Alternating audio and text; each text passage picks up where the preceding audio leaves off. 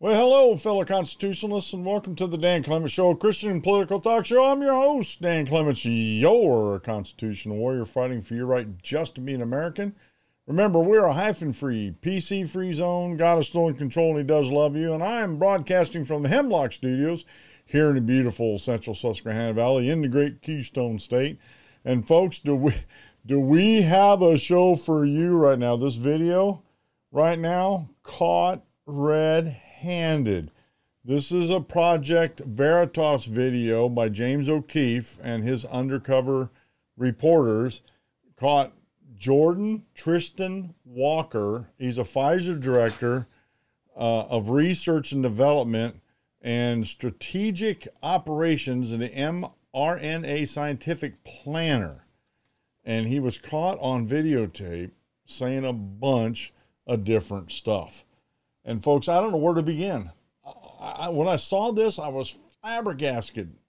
Now, he posted this on the 25th of January, a few days ago. I just saw it in my stack of stuff that came through. And it just left me, like I said, flabbergasted. I looked yesterday, I'm going to look again today, and see where the FBI raids are on Pfizer. Because they are clearly, if this is true, if what this guy is saying is true, which it needs to be investigated, it needs to be investigated. Now, I don't know if our DOJ is going to do it. I don't know if Pfizer's paid off enough of the right people to keep them from being investigated, but they need to be investigated. If what is said in this video turns out to be true, which I have in the past, I mean, James O'Keefe, he's pretty good about crossing his I's and dotting his T's, okay? So this guy was caught on hidden camera speaking several different things, and it is amazing what this guy's talking about. Now, the first clip, they're going to talk a little bit about mutating the virus, okay? And then he's going to go through, and this guy is just saying everything that the quote-unquote conspiracy theorists out there were saying all along about what Pfizer was doing, what was happening over in the Wuhan labs and everything. And these conspiracy theorists are going to have to look for more conspiracies because what they're saying is coming true. I hope there's an investigation. I'm not holding my breath. And I don't care if Congress does it. I don't care if if DOJ sends FBI in to raid Pfizer and get all their documentation on this. These people need to be stopped. These people are playing with Americans and people of the world. They're playing with people's lives. In my humble opinion, folks, they not only need to be dragged before our own court systems, the Pfizer personnel, the head mucky mucks, I believe they need to be brought up on war crime or crimes against humanity over at The Hague. I honestly believe that. I believe Fauci should be. I believe the NIH, the directors of the NIH should be. I think the people in the Wuhan lab should be brought up on crimes against humanity. And these videos make me sick. They infuriate me. They make me mad. And I want these folks to be investigated. Now, this first one here, they're going to talk about, I got four short clips. I got the video. The video's well over 10 minutes long, and I've only taken like a minute here, a minute there out of the clips. And I have the link to it in the show notes when I get this published. But this one here, this I'm going to just say Jordan. He's a Pfizer Director of Research and Development, Strategic Operations of the mRNA Scientific Plan and a mRNA Scientific Planner for Pfizer. So he is a director in Pfizer. Okay, so give this a quick listen, folks. What is Pfizer doing, I guess, to optimize, the vaccines now? Oh, we actually have a meeting about that today, so there's a lot. Really? We're doing, I don't know if I should say this. Our undercover journalist asked Walker how Pfizer is handling the fact that their COVID vaccines are ineffective against virus variants. What he said is disturbing. Listen to this. We're exploring, like, now, you know how the virus keeps mutating? Yeah. Well, one of the things we're exploring is, like, why don't we just mutate it ourselves so we can create undoubtedly develop new vaccines, right? So we have to do that. If we're going to do that, though, there's a risk of, like, as you could imagine, no one wants to be having a pharma company mutating fucking viruses. Yeah. So Okay. we're like, do we want to do this? So that's, like, one of the things we're considering. Okay. For, like, the future, like, maybe we can, like, create new versions of the vaccines and things like that. Okay, so Pfizer ultimately is thinking about mutating COVID? Well, that is not what we say to the public. No. That's why it was a thought that came up in a meeting, and we were like, why do we not? It was like, we're going to consider that with more discussions. Okay. That exact reaction, right? We're like, wait a minute, like, people won't like that. That's right. It appears that Pfizer is internally discussing the possibility of mutating the COVID virus themselves in order to tailor a vaccine to sell to the public. All right. His own words. They are planning on mutating if they aren't already doing so. Okay? Now, I'm just a simple country boy here. Now, mutating a virus in the lab is different from mutating a virus or somebody getting the virus and it mutates in people and they get variants from that mutation that happens in people. I could be wrong on this, but I mean, just, common sense would tell you that mutating a virus in a lab is different than in a person or in people in general, like the flu virus mutates. It mutates because it's in people. People have different levels of immunity against the flu, and some people like myself, I rarely get the flu. When I do, it is a doozy, but then after I'm over that, then it's years before I get it again. So my immune system remembers that I get a good, healthy immune system, even though, I'm still a little overweight and I'm diabetic. I still have a good, healthy immune system. And so it doesn't mutate with me, but if it's with somebody that's, let's say the flu bug's with somebody that doesn't have a good immune system, it hangs on for weeks and weeks, that's when the mutations actually can take place, from what I understand. So here, this guy's admitting that they're going to have a meeting on the 25th, about this. And in my conspiratorial mind, I can't believe they're not already doing this, to be quite honest with you. Now, this next video clip, he's going to be talking about, well, it's not gain of function. We heard this from Fauci and Senator Rand go back and forth at it. Dr. Fauci, it's not gain of function. You don't understand, blah, blah, blah, blah, blah. Well, now they've come up with a new term, and I want you to listen to this new term. It's called directed evolution, is what they're calling it now. And I'll make a couple comments, but listen for that term during this next clip, folks. To say the least, and Walker describes those experiments as if they are ongoing and not simply a hypothetical discussion. So, when is Pfizer going to implement the mutation of all these viruses? I don't know. It depends on how the experiments work out, because this is just like something that's dying, right? It sounds like gain of function to me. I don't know. It's a little bit different. I think it's different.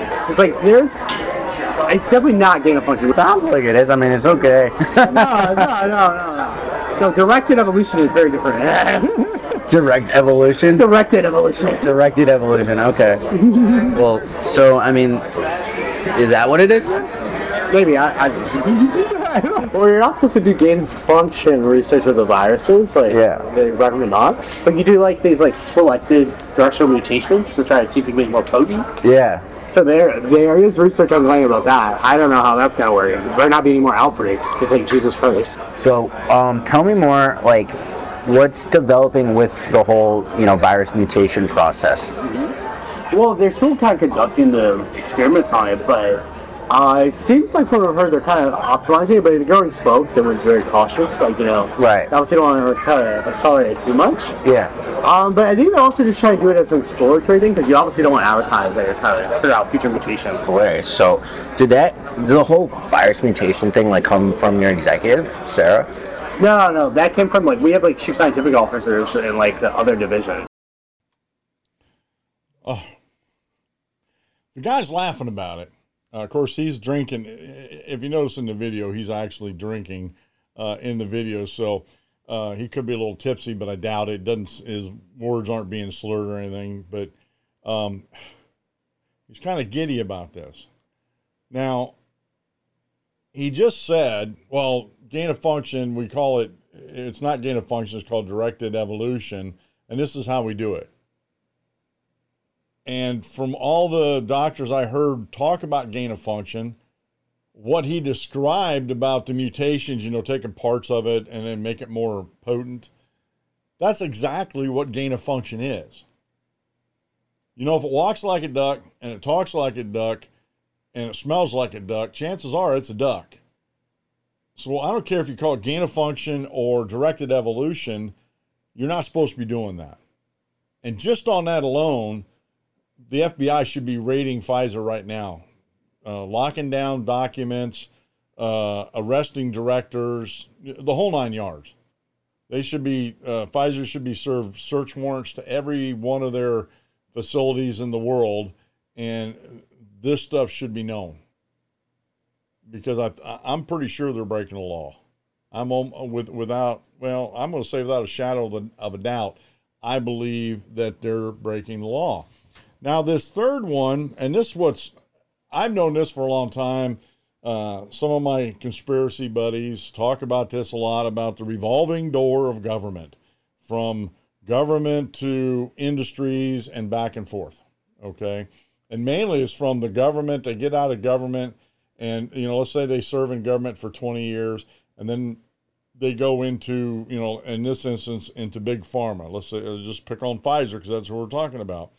So Pfizer, and James O'Keefe will talk about this a little bit, Pfizer seems to have a regulatory lockdown on their stuff, that they pretty much get the green light no matter what they're doing from the regulators. And this is a problem. We're talking about a pharmaceutical company supposed to make medicines to help people get better. And I don't begrudge them making a profit off of doing that. But when you hear this guy talking about how this is going to be a cash cow, and it's mind-blowing that their number one reason for doing it is to make money, not to help people get better or to defeat a virus or anything. So give this next clip is going to talk about the government pharma revolving door. Now, you would think that creating viruses to sell the vaccine would be illegal, but no. The pharmaceutical industry, as Walker puts it, is, quote, a revolving door for all government officials, unquote. A revolving door for all government officials? Wow. Yeah, for any industry, though. So, in the pharma industry, all the government officials who, review our drugs, mostly come work for pharma companies. In the military, all the, Army and Defense, government officials eventually go work for the defense companies afterwards. How do you feel about that revolving door? It's pretty good for the industry, to be honest. Yeah. It's bad for everyone else in America. Why is it bad for everybody else? Because if the regulators who have to approve our drugs know that once they stop being regulated, they want to go work for the company, they're not going to be as hard for the company. They're doing their job. Right. They're not going to be hard or tough on them. And again, this is this revolving door with the government. We know this goes on. We absolutely do know that this goes on. And it should be, honestly, Congress should buckle down and pass a law saying that when you come out of government, you got to wait so many years. I'm not talking a couple years. I'm talking 5, 7. I'd rather see it be 10 years before you go into an industry, from being a government regulator or working, in the Defense Department. Work in the Defense Department, get your government retirement, and then go work for a defense contractor the next day you get out of government. No, it should be, if I had my way, it'd be 10 years. But whatever it is, it should be a sufficient amount of time where we don't have this revolving door happening from government to industry and vice versa. It just should not happen. And this is part of the reason why our government's broke to begin with, because we have this good old boy, good old girl network where, you know, if you're in government and you get out, you get a cushy job, or, you know, like former presidents, they get these speaking engagements. And I remember Bill Clinton supposedly made millions and millions of dollars off all these speaking engagements, yet you hardly ever got a transcript of the speeches he was making. So you wonder if he was really doing it. And if he was doing it, what was he actually saying? You know, was it worth what he was getting paid? Just questions I have, folks. All right, this final clip is one of my favorite doctors in this whole mess, Dr. Robert W. Malone. He was one of the original inventors of the mRNA vaccine. And even he had his doubts about, they never got it to work right. And even he had his doubts from the beginning on this. So give him a listen here real quick. We talked to Dr. Robert Malone, physician, scientist, and author, to get his take on the comments made by Jordon Walker. You're gaining function. You're creating a new function in virus 1 by adding elements from virus 2, infecting one monkey and then another monkey. That's called serial passage. That appears to have been one of the technologies deployed in the Wuhan Institute of Virology with the humanized mouse strains that I believe were obtained from EcoHealth Alliance. That's an example of directed evolution. The gentleman seems to have absolutely no moral compass at all about what he's doing. The hubris and arrogance and immaturity, if this is the quality of individuals within Pfizer that are making these huge decisions that risk global public health with such a casual disregard for the human toll, it's profoundly corrupt in terms of, would it be feasible for Pfizer to circumvent international or national law? I think that is undeniable. And the gentleman in your investigative work has clearly indicated that Pfizer believes that it has successfully captured the regulatory apparatus of the United States government and presumably worldwide. Pfizer has completed regulatory capture, is quite proud of it. It's unreal. And there's Dr. Malone saying, you know, and I listened to him and some other guys about this, that this is whether you call it gain of function or directed evolution, it's the same thing. It's the exact same thing. And it seems this gentleman here doesn't have a single moral quarrel about what they're doing. He has no moral compass, Dr. Malone is saying. And I agree with him. And I don't think a lot of big pharma has a moral compass. Like I said, I'm a capitalist at heart. I believe that, you know, go out and make a profit, but do so ethically and morally. Again, a pharmaceutical company's first idea should not be about profits. It should be about saving lives, helping people live better lives with diseases they have. Like myself, I have fibromyalgia. They're not doing a whole lot of research on it. They're doing some, but they're like at dead ends. They can't figure out what causes fibromyalgia, so we just take care of the symptoms. But if someday a cure is found for fibromyalgia, I don't mind them making a profit off it to help pay back the R&D that goes into it and that.